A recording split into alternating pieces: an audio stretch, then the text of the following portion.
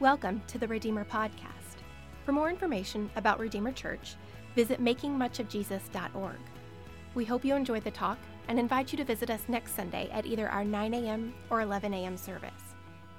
Well, good morning. Please take your Bibles and turn to Romans chapter 5, please. It's good to see you. Looks like everyone decided to come to the second service today. And when it's cold, people just move slow, I think.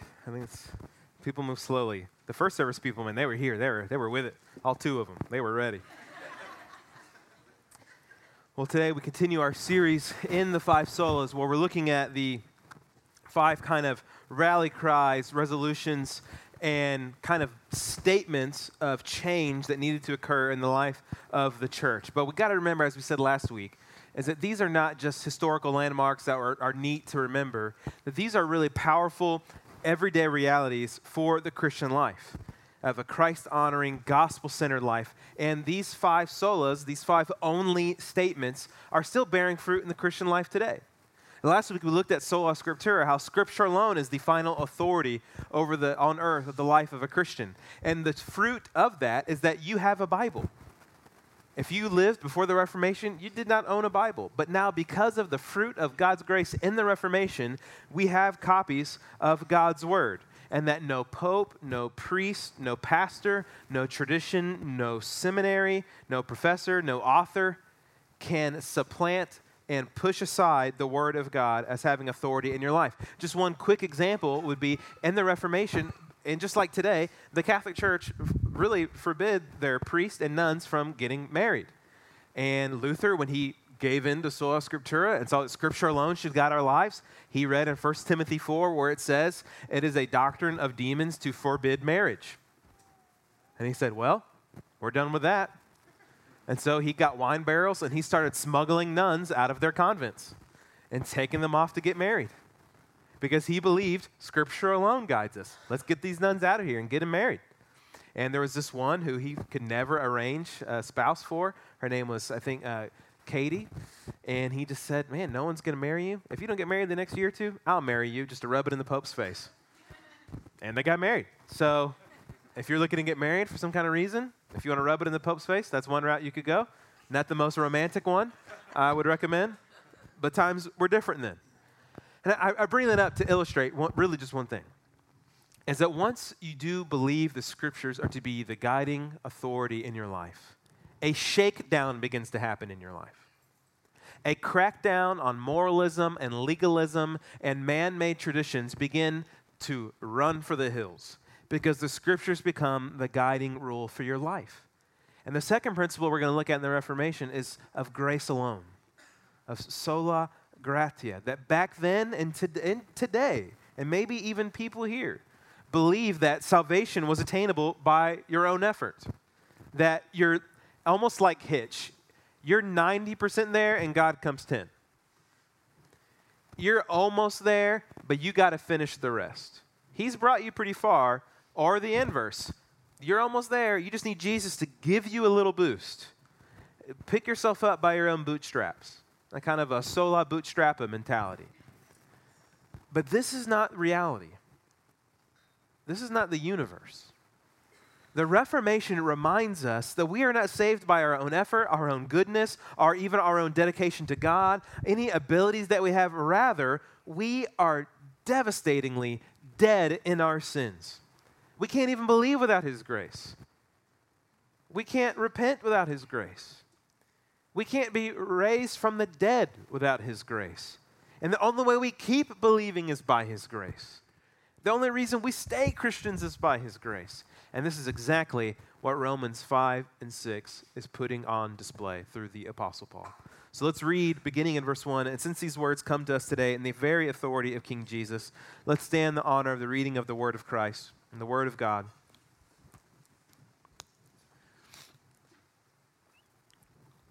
And the Spirit says, beginning in verse 1, therefore, since we have been justified by faith, sola fide, faith alone, we have peace with God through our Lord Jesus Christ. Christ alone, solus Christus.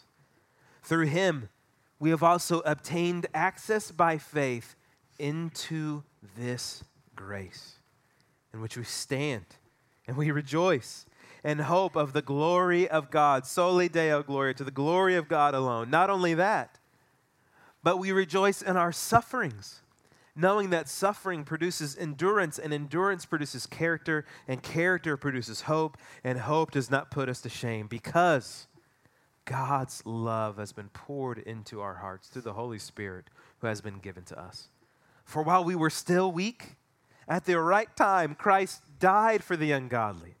For one will scarcely die for a righteous person, though perhaps for a good person one would dare even to die. But God shows his love for us, and that while we were still sinners, Christ died for us. Since therefore we have now been justified by his blood, much more shall we be saved by him from the wrath of God. For if while we were enemies we were reconciled to God by the death of his Son, much more, now that we are reconciled, shall we be saved by his life. More than that, we also rejoice in God through our Lord Jesus Christ, through whom we have now received reconciliation. Therefore, just as sin came into the world through one man, and death through sin, and so death spread to all men because all sinned. For sin indeed was in the world before the law was given, but sin is not counted where there is no law. Yet death reigned from Adam to Moses, even over those whose sinning was not like the transgression of Adam, who was a type of the one who was to come. But the free gift is not like the trespass. For if many died through one man's trespass, much more have the grace of God and the free gift by the grace of that one man, Jesus Christ, abounded for many. And the free gift is not like the result of that one man's sin. For the judgment following one trespass brought condemnation, but the free gift following many trespasses brought justification. For if, because of the one man's trespass, death reigned through that one man, much more will those who receive the abundance of grace and the free gift of righteousness reign in life through the one man, Jesus Christ. Therefore, as one trespass led to condemnation for all men, so one act of righteousness leads to justification and life for all men. For as by the one man's disobedience the many were made sinners, so by the one man's obedience the many will be made righteous. Now the law came in to increase the trespass, but where sin increased, grace abounded all the more. So that as sin reigned in death, grace also might reign through righteousness, leading to eternal life through Jesus Christ our Lord. What shall we say then? Are we to continue in sin that grace may abound? By no means. How can we who died to sin still live in it? Do you not know that all of us who have been baptized into Christ Jesus were baptized into his death? We were buried, therefore, with him by baptism into death, in order that, just as Christ was raised from the dead by the glory of the Father, we too might walk in newness of life. For if we have been united with him in a death like his, we shall certainly be united with him in a resurrection like his. We know that our old self was crucified with him in order that the body of sin might be brought to nothing, so that we would no longer be enslaved to sin. For one who has died has been set free from sin. Now if we have died with Christ, we believe we will also live with him. We know that Christ, being raised from the dead, will never die again. Death no longer has dominion over him. For the death he died to sin once for all. But the life he lives to God. So you also must consider yourselves dead to sin and alive to God in Christ Jesus. Let not sin, therefore, reign in your mortal body to make you obey its passions. Do not present your members to sin as instruments for unrighteousness, but present yourselves to God as those who have been brought from death to life. and your members to God as instruments for righteousness, for sin will have no dominion over you, since you are not under law, but under grace. Let's pray together. Holy Father, now, would you help us by your Spirit to believe in grace alone, to see the ripple effects and the seismic shifts that occur when grace alone is grasped and lived and enjoyed. Help us now, Lord Jesus. Help us to believe in the free gift, to live in accordance with the free gift that has abounded for many because of you. And it's in your name and by your obedience that we pray. Amen. You may be seated.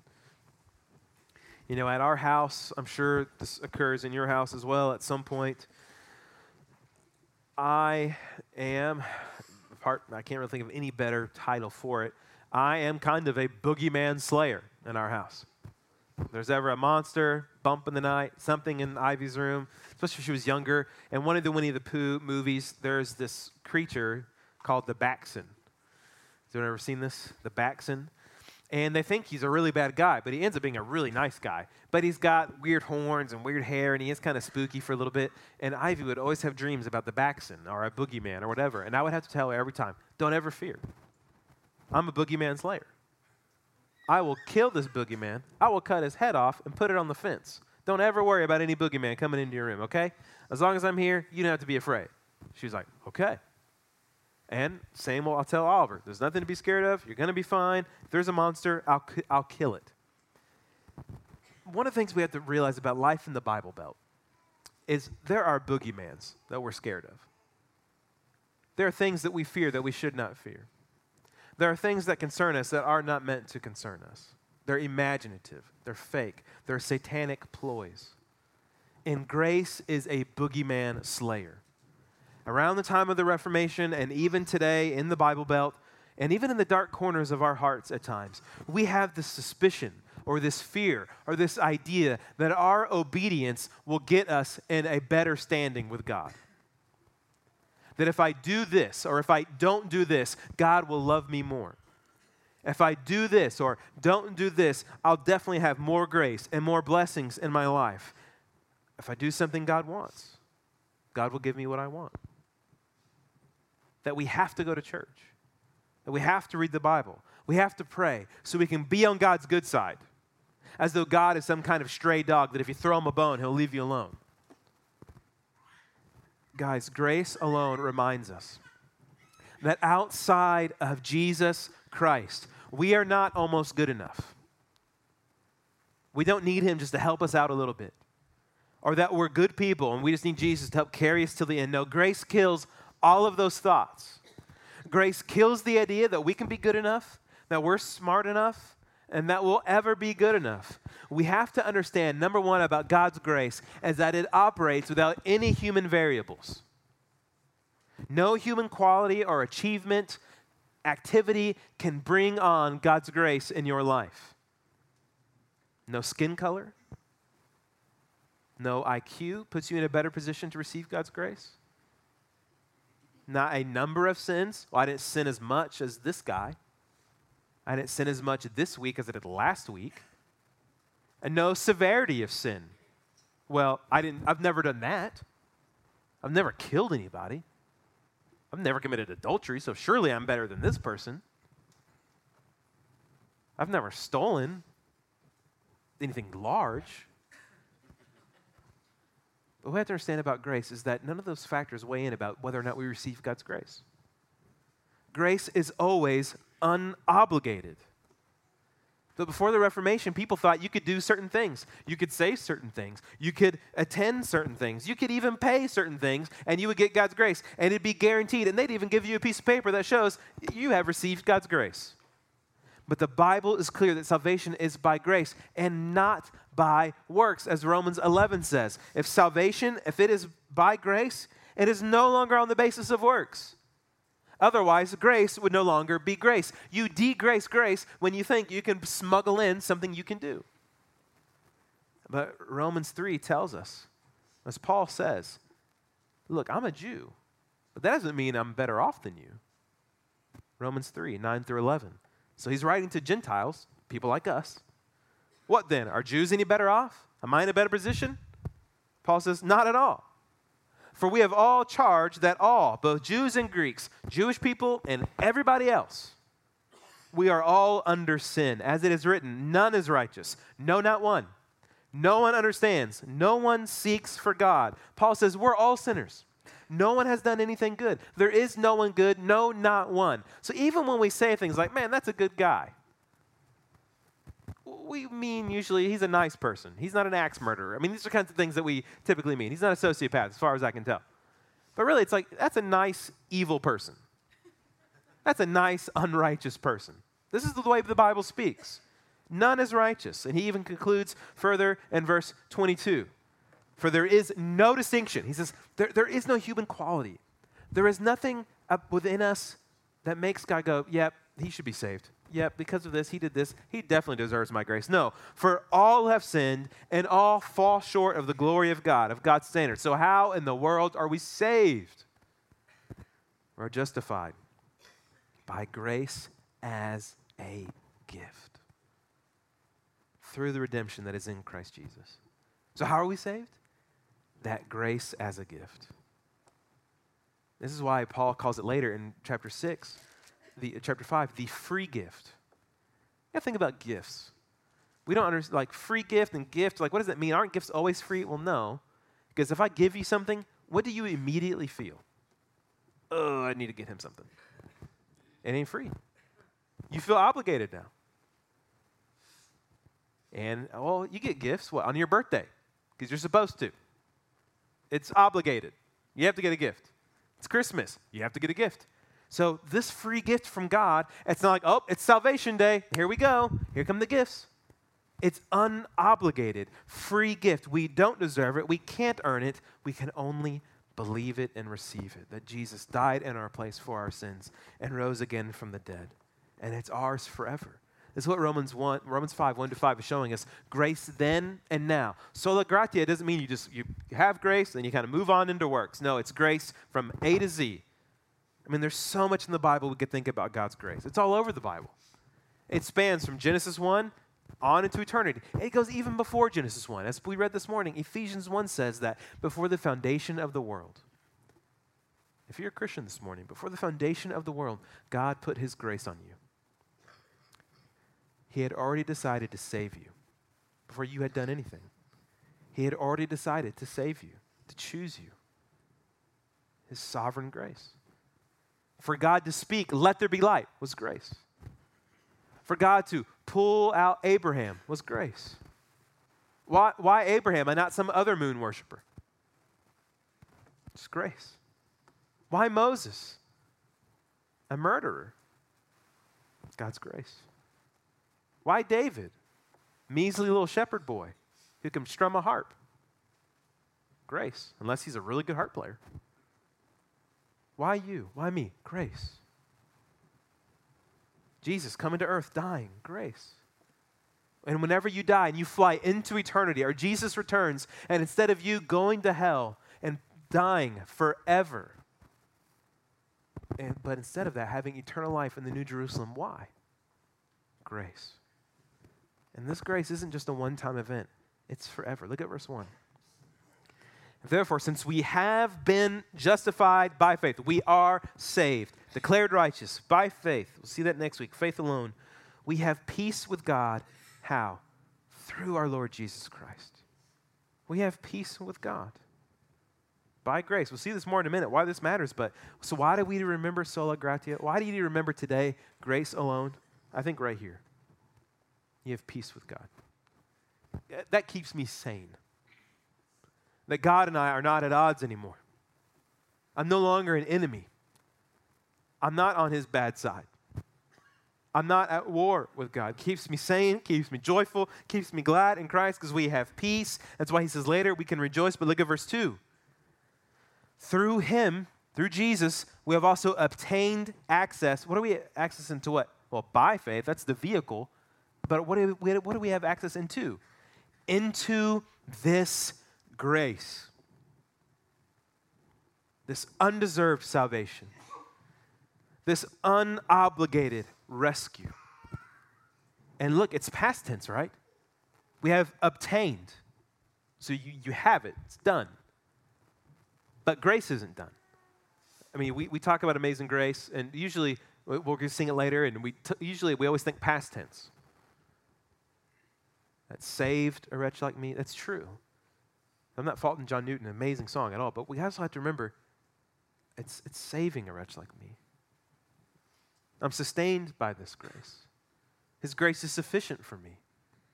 Because what does Paul say next? We have access by faith into this grace in which we stood. No. Which we stand. So even right now, we are positionally secure in Christ because of his grace. It's where we stand. It's where we are. We're geolocated into his grace. And what does that make us do? We rejoice. We rejoice. So you got to see the dynamics of grace. You received it, you obtained it, you stand on it, you rejoice. Here's how you know you understand God's grace. You're rejoicing. You're not rejoicing, don't understand it. That you're standing in it, you've obtained it, and you're going to stand in it forever. We don't start with grace and then finish by works. That's what's happening in Galatians. We don't start with Jesus, and then he's looking at us and going, all right, Metters, it's all up to you. Let's see how far you can get. I'm here if you need me. No, it's Jesus the whole way. Have you ever thought about, why am I a Christian? Why did I believe? My siblings didn't. My friends didn't. Why? His grace. The Bible says in John 1, we were born not of blood, not family line, not of the will of the flesh, not of the will of man, but of God. Now, have you ever thought, why do I stay a Christian? We all sin. Why did I stay a Christian? Why did I stay a Christian and then this other person who professed to be a believer and they walked away? Why did I stay one? Why did I wake up a Christian today? Why will I wake up a Christian tomorrow? His grace. The Bible says in Jude 24, now to him who is able to keep you from stumbling. It's only his grace. It's not because you're strong enough. It's not because you're smart enough. It's not because you've memorized more verses than the guy who fell away. It's by his grace. His grace gives us a reason, a perpetual, non-cooling reason to rejoice. And we need help rejoicing and understanding what is grace, what is it? That's one of the problems, I think, in evangelical Bible Christianity. We use a lot of Bible words, but we don't know what they mean. What are they? So let's get a portrait of grace. Let's define grace. And I think verses 6 through 11 show us here, this is what the grace is. First of all, grace is it's Jesus himself. It's not just an energy. It's not just like this amorphous blob of feelings. We talk about grace this way. But Titus 2, Paul says, and the grace of God appeared, bringing salvation for all people. It's Jesus. It's one of his nicknames. He is the literal embodiment of grace. But how do we talk about grace in our culture? You may have heard a definition of unmerited favor. That's good. That's common, good definition. But it's not words that we use. Who said the word unmerited this week? Who has said the word favor this week? No one. Unless, hey, can you do me a favor? How about unmerited favor? No one has said these phrases this week. Those are just two words we don't use very often. But how often do we say the word grace? We say it all the time. Man, give me some grace here. Usually mean give me some slack. Let me off the hook. That's usually what we mean. Let him off the hook. Is that how God's grace works? Not at all. We're not just let off the hook. Someone gets on the hook for us. 3 nails on the hook for us. Show me some grace. Show them some grace. Be gracious. Usually translate, don't be a jerk. That's what that means. So when God's being gracious to us, is he not being a jerk to us? No. Would you say grace? Where did that come from? Jesus. I mean, like, what? We need to recover the core of what grace is and what it means. Grace is unconditional love. Grace is unobligated blessing. Grace is unobligated gift to you.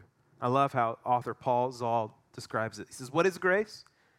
Grace is love that seeks you out when you have nothing to give in return. Grace is love coming at you that has nothing to do with you. Grace is being loved when you are unlovable. It is being loved when you are the opposite of lovable. My one-sentence definition of what grace is one-way love. Grace depends on the fact that its origin is wholly outside of yourself. Grace is one-way love. It's God, His love, His mercy, His kindness, His godness, His salvation, His rescue, right at us. There is no way up the street. Only He can come down. Not us to God, only God to us. Salvation, we think, is like a two-lane road. There's, two-way, three-lane, two-way. Two of God, He's got more room, and then us. We can kind of go back and forth. This is not how it works. It's a one-way road. And it's not like you're stalled out on your car on the side of the road, and God's going, okay, I'll back up and come and get you, and you can hitchhike with me the rest of it. That's not salvation. We're not stalled on the side of the road. We are face down in the ditch, car flipped over, on fire, and we've been dead for days. And God comes down at expense to Himself, and He rescues us. This is what Romans 5, 6 through 11 is showing. Look at verse 6. So what is this grace? I think verses 6 through 11 is, he's unpacking verse 2, that into this grace. So what is this grace? Verse 6, for while we were still weak, at the right time, Christ died for the ungodly. While we were still weak, at the perfect time, what did He do? He made us strong. No. That's a lot of prosperity teaching. He makes you strong, gives you blessing. No, what does He do? He dies for the sinners. Christ died for the ungodly. While we were still weak, at the right time, Christ died for us. Okay, so we got to see about grace. How are we described? We are not victors. We are not champions. What are we outside of Christ? How are we described in verse 6? Weak and ungodly. We're weak and ungodly. I hope you're encouraged. You got to be. If you're not encouraged by being weak and ungodly, then you don't know grace. We are weak and ungodly without Jesus. We're helpless. We have no strength. We have no power. We have no spiritual vitality. We are spiritually pathetic people. We are constant disappointments. This is a great pick you up Sunday message. We have no power. And if you feel that way today, you're not weird. You're human. This is the human condition. The broken, sinful, in Adam human condition. If you're ungodly, you heard the word ungodly and you kind of recoiled within your heart. Look, you're not at the wrong place. You're at the right place. I'm glad you're here. You might be milliseconds away from encountering Christ. The one who, while you were still weak, at the right time, He didn't misfire. He died for the ungodly. Because Jesus only saves those who are weak. He only saves the ungodly. Grace is for weak people. Grace is for not the strong. Grace is for the ungodly. He dies in our place for our sins. The strongest man in the universe dies in our place. The godliest man ever, God in flesh, dies for the ungodly and our sins, took on our ungodliness. Why? When you ask why more, you're getting to the heart of the Bible. Why? Why? Why? Why? Verse 8. But God shows His love. To show His love. That while God shows His love for us, that while we were still sinners, Christ died for us. So God shows His one-way love. And oh, how God loves us. What are we? We are weak. We are ungodly, spiritually pathetic people. And God looks on us in love and dies for us in the Son of God, grace alone. And Paul lays that on thick. Okay, weak, ungodly. Let's add another one. Sinner. Paul's highlighting the woe factor of God's grace for us. He loves weak, ungodly sinners. If you don't believe that about God, then you don't know God. You haven't encountered God. He loves weak, ungodly sinners like you and like me. He spills his blood for weak, ungodly sinners like you and like me. Making us right, justifying us, saving us. But saving us from what? Verse 9. Since therefore, because we talk about salvation, you got to be saved. Are you saved? What are we saved from? Our sin, yes, but particularly what? We have now been justified by his blood. Much more shall we be saved by him, Christ alone, from what? The wrath of God. This is old school gospel preaching right here. Just the wrath of God.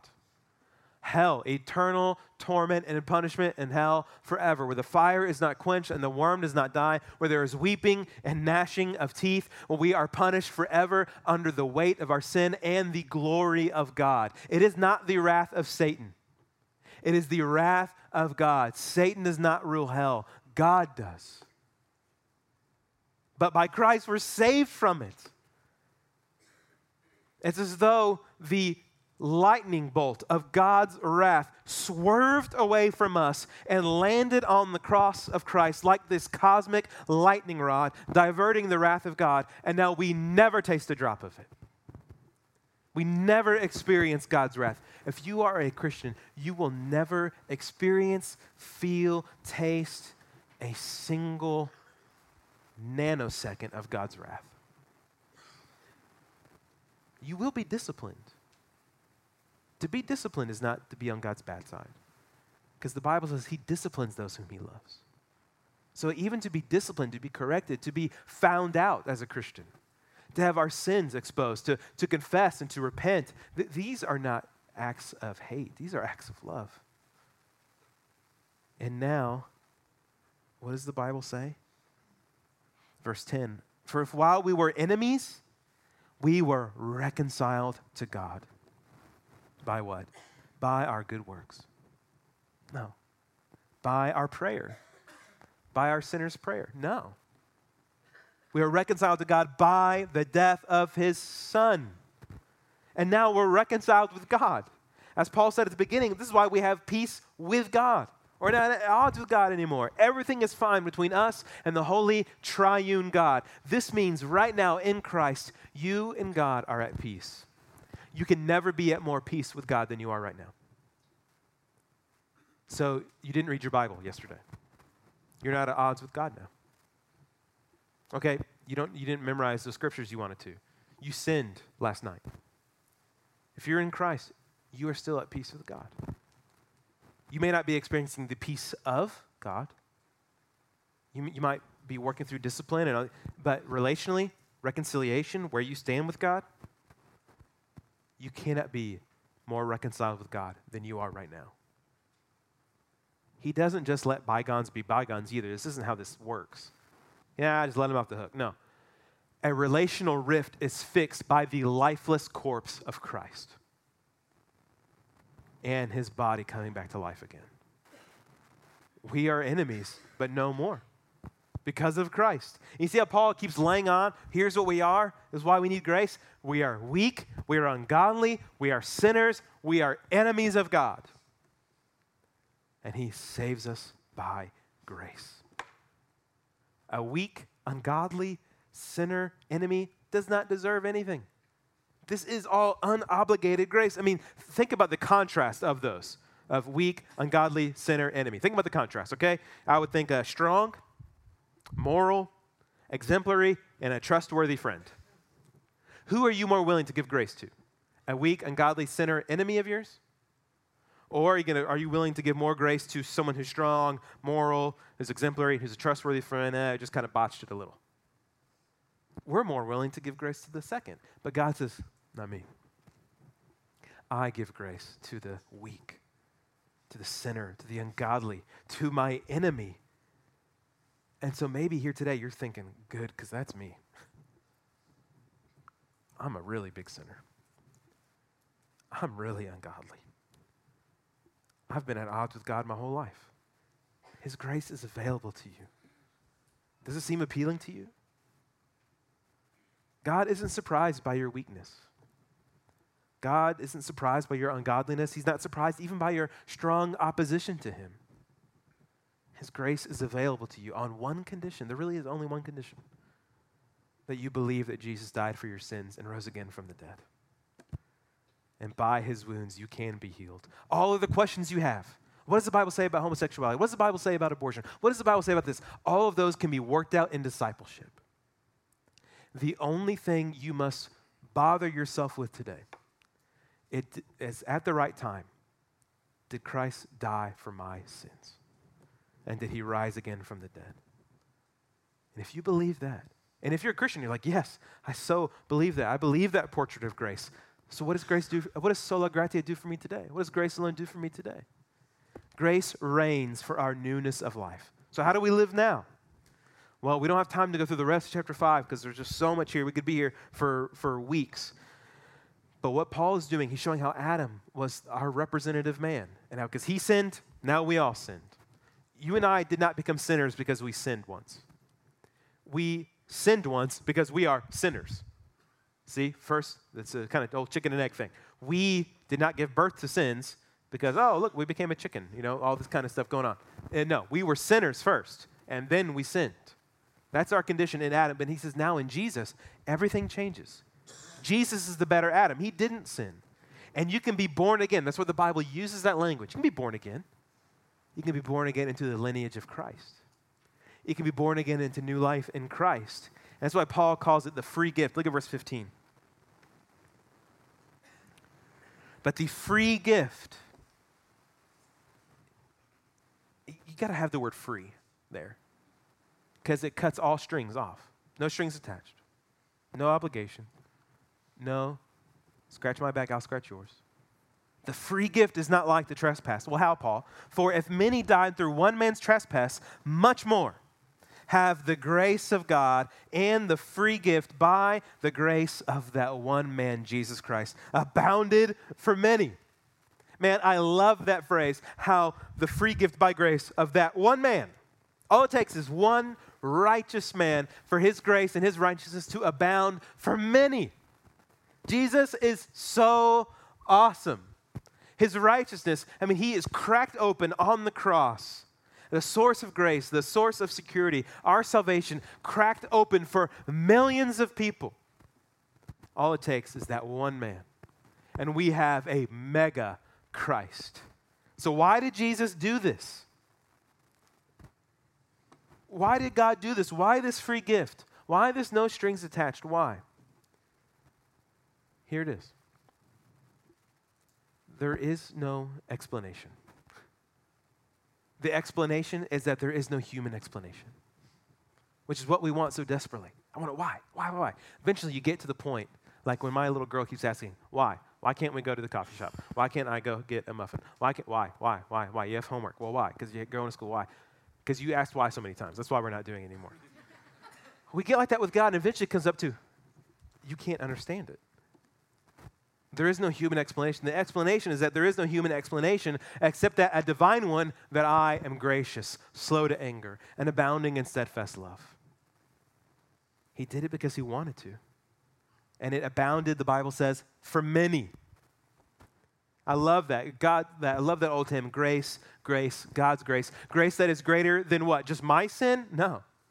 The hymn says, greater than all our sin. Abounding for many. What Adam did, just think about your life, okay? We'll just take my life. I have negative 1,000 amount of sins. Let's do that. We usually think God's grace now, okay, Jesus comes in and he takes me to zero. I'm at a zero balance now, a neutral balance. And now it's all up to me. That's not Christianity.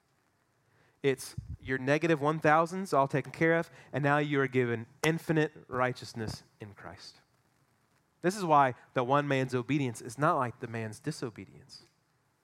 Because now it is infinite. It is eternal. It is righteousness forever, and it abounds for many. We could spend hours thinking about abounded and the many. Just think about the many. This is what amazes me about Jesus, is all the kinds of people he saves. The weak, the ungodly, the ancient. You can go from Adam to the very last person written in the Lamb's Book of Life. The modern.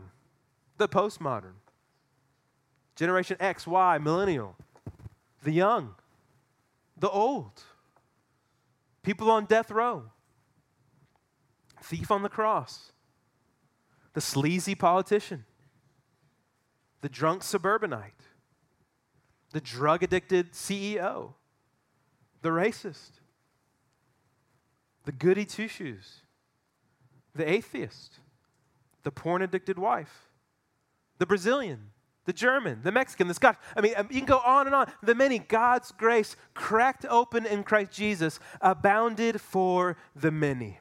And it's available to everyone in this room. They will go to him and believe. Death doesn't have to reign over you. That's verse 17. For because the one man's trespass, death reigned.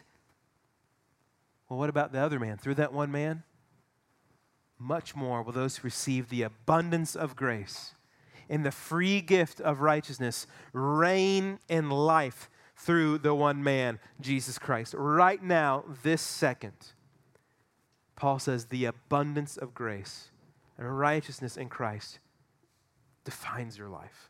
Right now, my life, all of it, is now defined by the grace of God, by the perfection and righteousness of Christ. God looks at me, he doesn't see Metter's account, he sees Christ, his life, his righteousness. It's even clearer in verse 19. You got to grab verse 19. 19, I think, helps you understand the gospel even more. Verse 19, for as by the one man's disobedience, that's Adam, and the fruit in the garden, the many were made sinners. So, by the one man, Jesus, his obedience, the many will be made righteous. How are you righteous? Not your obedience. The one man's. Christ alone.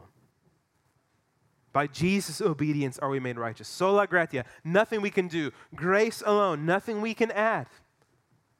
Nothing we do changes our standing with God. How are we saved? How are we made righteous? Money? No. Good deeds? No. Following a code? No. Religious duties, programs? No. The obedience of Christ. And grace abounded all the more. Obedience to what? Philippians 2 says he was obedient to the point of death, even death on a cross. Him hanging on that tree. Holy Jesus, and only Jesus. You're accepted by Jesus. You're in a good standing with God right now if you believe. Because of Jesus only. Forever. Listen, the Bible's saying it wasn't your obedience that got you here.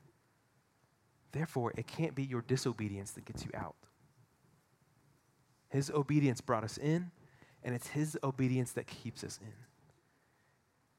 We can't get out of it. So here's why. Here's why I said this brings peace. This brings calm. This brings joy. This brings saneness and serenity. Because I'm safe in Jesus. I sin. I get angry. I say dumb things to my wife and my kids. I get impatient. I go over the speed limit.